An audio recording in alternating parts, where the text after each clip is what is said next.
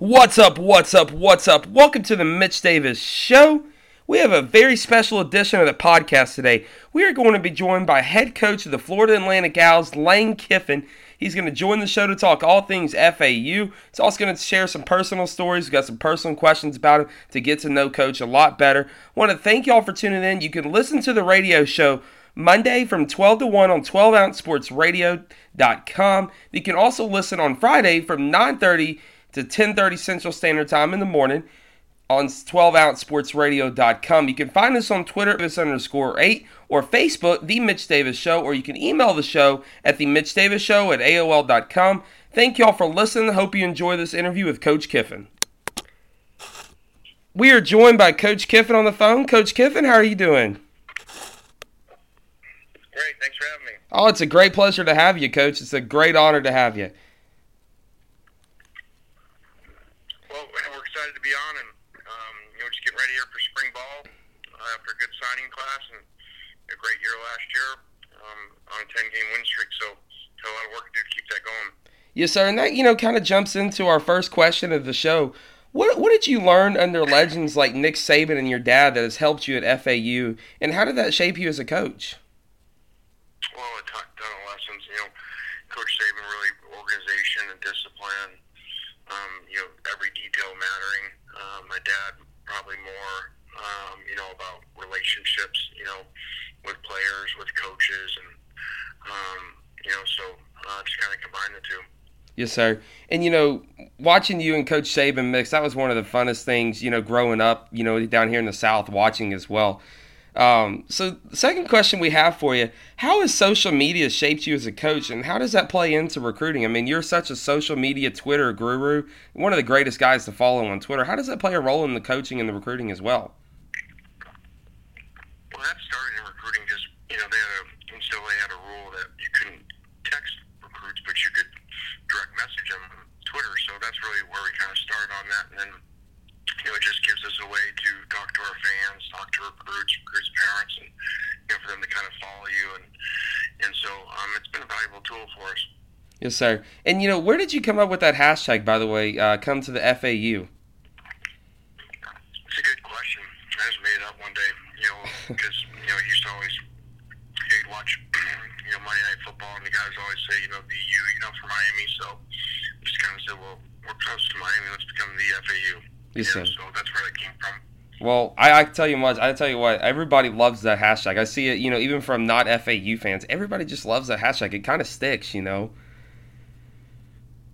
think, kind of, obviously, the U, copying that and really just putting two letters in it. It's been something that, even our players refer to sometimes. Yes, sir. And, your team started 1-3 on the season. What did you tell your team to finish on a 10-0 run, including a conference championship and a bowl win? Well, it was really, we got through the non-conference schedule 1-3, which is disappointing. And today we can't do anything about that now. I mean, the games have matter most of the conference. At the end of the day, everyone's goal should be to win their conference. And hopefully they get you,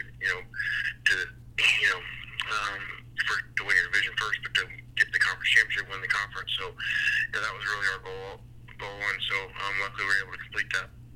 Yes, sir. And, I was looking at your non-conference schedule next year. You play UCF and Oklahoma. Take us into that scheduling a little bit. Yeah, it's, very competitive scheduling, and, you never know when you schedule things, how good a team's going to be that year, because teams be up or down, so those guys ended up, top six in the country last year, and I think maybe the 1 and 2 scoring offense in the country. So we'll have our hands full, especially on defense. Yes, sir. And you play UCF. Thoughts on UCF claiming the national championship, and would you ever do that at Florida Atlantic? I don't know that we would do that. But to each your own. Whatever that they see. They had a great season. Finish off by beating Auburn and beat the two teams from SEC that went to the national championship. There's something to it. Yes, sir. And, that kind of leads us into our next question. What is your favorite thing about being the FAU coach, and what makes Owl Nation so special? I think, our players, it's probably my favorite thing. We got great kids that work really hard and really no egos, and so it's great to be around. And then, the location, it's a great place to live, great place to recruit to. A phenomenal school with great leadership from Dr. Kelly. Yes, sir. And, we got a couple questions for you, a couple personal questions that we'd love to get to know you a little bit. Coach, I talked to Jake Ellman, your beat writer for out of FAU there, and he told me a story about you, about the hurricane, and how you knew about the hurricane was one of your neighbors told you the hurricane was coming, you had to move your boat. Was there any truth to that, Coach? Yeah, I didn't know what you were supposed to do. You live around hurricanes. Yes, you need to move your boat. So I was like, well, how do you move your boat? It ain't that easy. I don't have a trailer. It's not like you'll pull your backyard, because you're on the intercoastal. So I had to have someone come do that for us. Because I had no idea about it. Yes, sir. And, speaking of Jake Ellman, you guys, he told me you guys have a pretty funny relationship. What is your favorite thing about Jake Ellman? Just curious.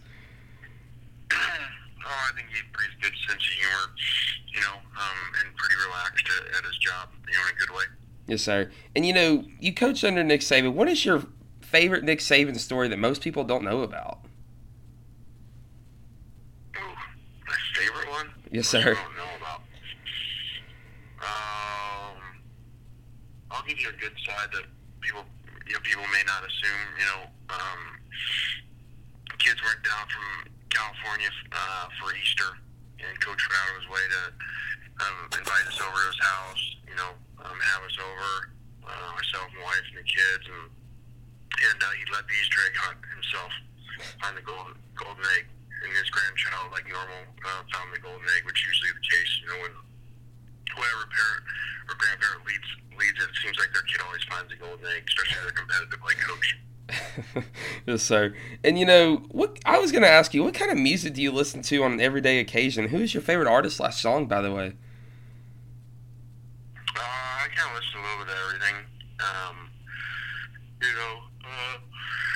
Probably newer stuff.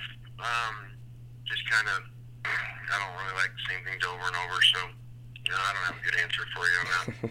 Yes, sir. And what is your favorite hobby when you have a little downtime, after a big win, or when you have a couple days to do whatever? What do you do? Do you play golf? Do you go fishing, or what have you? Do not play golf. I do fish. I can fish right in the backyard here. Pretty good deal. So I have a boat in the backyard and take out into the ocean, or just fish off the backyard. Yes, sir. And Coach, after a big win, everybody's got to have a great meal. What is your favorite meal to go to after a big win? Chicken parm. Ooh, that sounds good. Yes, sir. And what is your favorite movie and why?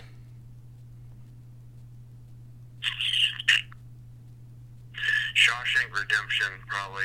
And I just find it crazy that people could be in jail and get so trained about the treatment and how they live in jail and then get out in the real world for so long they want to go back to jail. I've just never understood that. Yes, sir. And you call in the Paul Feinbaum. I know you listen to the Feinbaum show, whatever. Who is your favorite caller? My guy from Tuscaloosa. I think is it Jim? I think it is Jim. Yes, sir. I think it's Jim from Tuscaloosa. Yes, sir. I like Jim. I think Jim starts happy hour before the show every day, a little bit too early, though. And, I think you got him off the ban off of Feinbaum show, if I'm not mistaken, a couple weeks ago. I did. I felt bad. They banned him, so I told Feinbaum, Laura Rutledge, they're not coming back on unless you let him back. So hopefully they let him back. I haven't seen it in a few weeks. Yes, sir. And, we had Laura Rutledge on the show, and what is your favorite memory with Feinbaum and Laura Rutledge? I know you had a lot of run-ins with those guys as well. I think when Laura jokes about Feinbaum, the day I got this job here, and he said, basically said, Lane Kiffin's off the face of the map. This is the worst job. We'll never win there. We'll never hear from him again. So the three of us laugh about that a lot.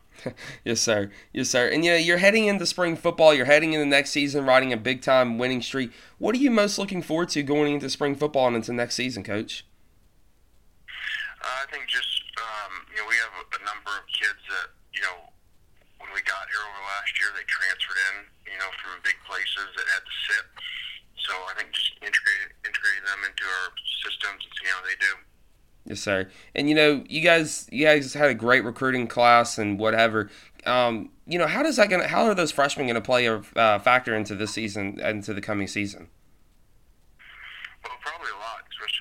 defense, we returned, I think, 10 starters on defense, but on offense, there's some holes to fill, and so, especially up front, so I think we'll see a lot of Jets play. Yes, sir. Well, I want to thank you, Coach Kiffin, for joining the show. Wish you the best. I want to invite you back on the show anytime you want to come on, maybe before next season. All right, guys, you got it. Thanks. Yes, sir. Yes, sir. Yes, sir.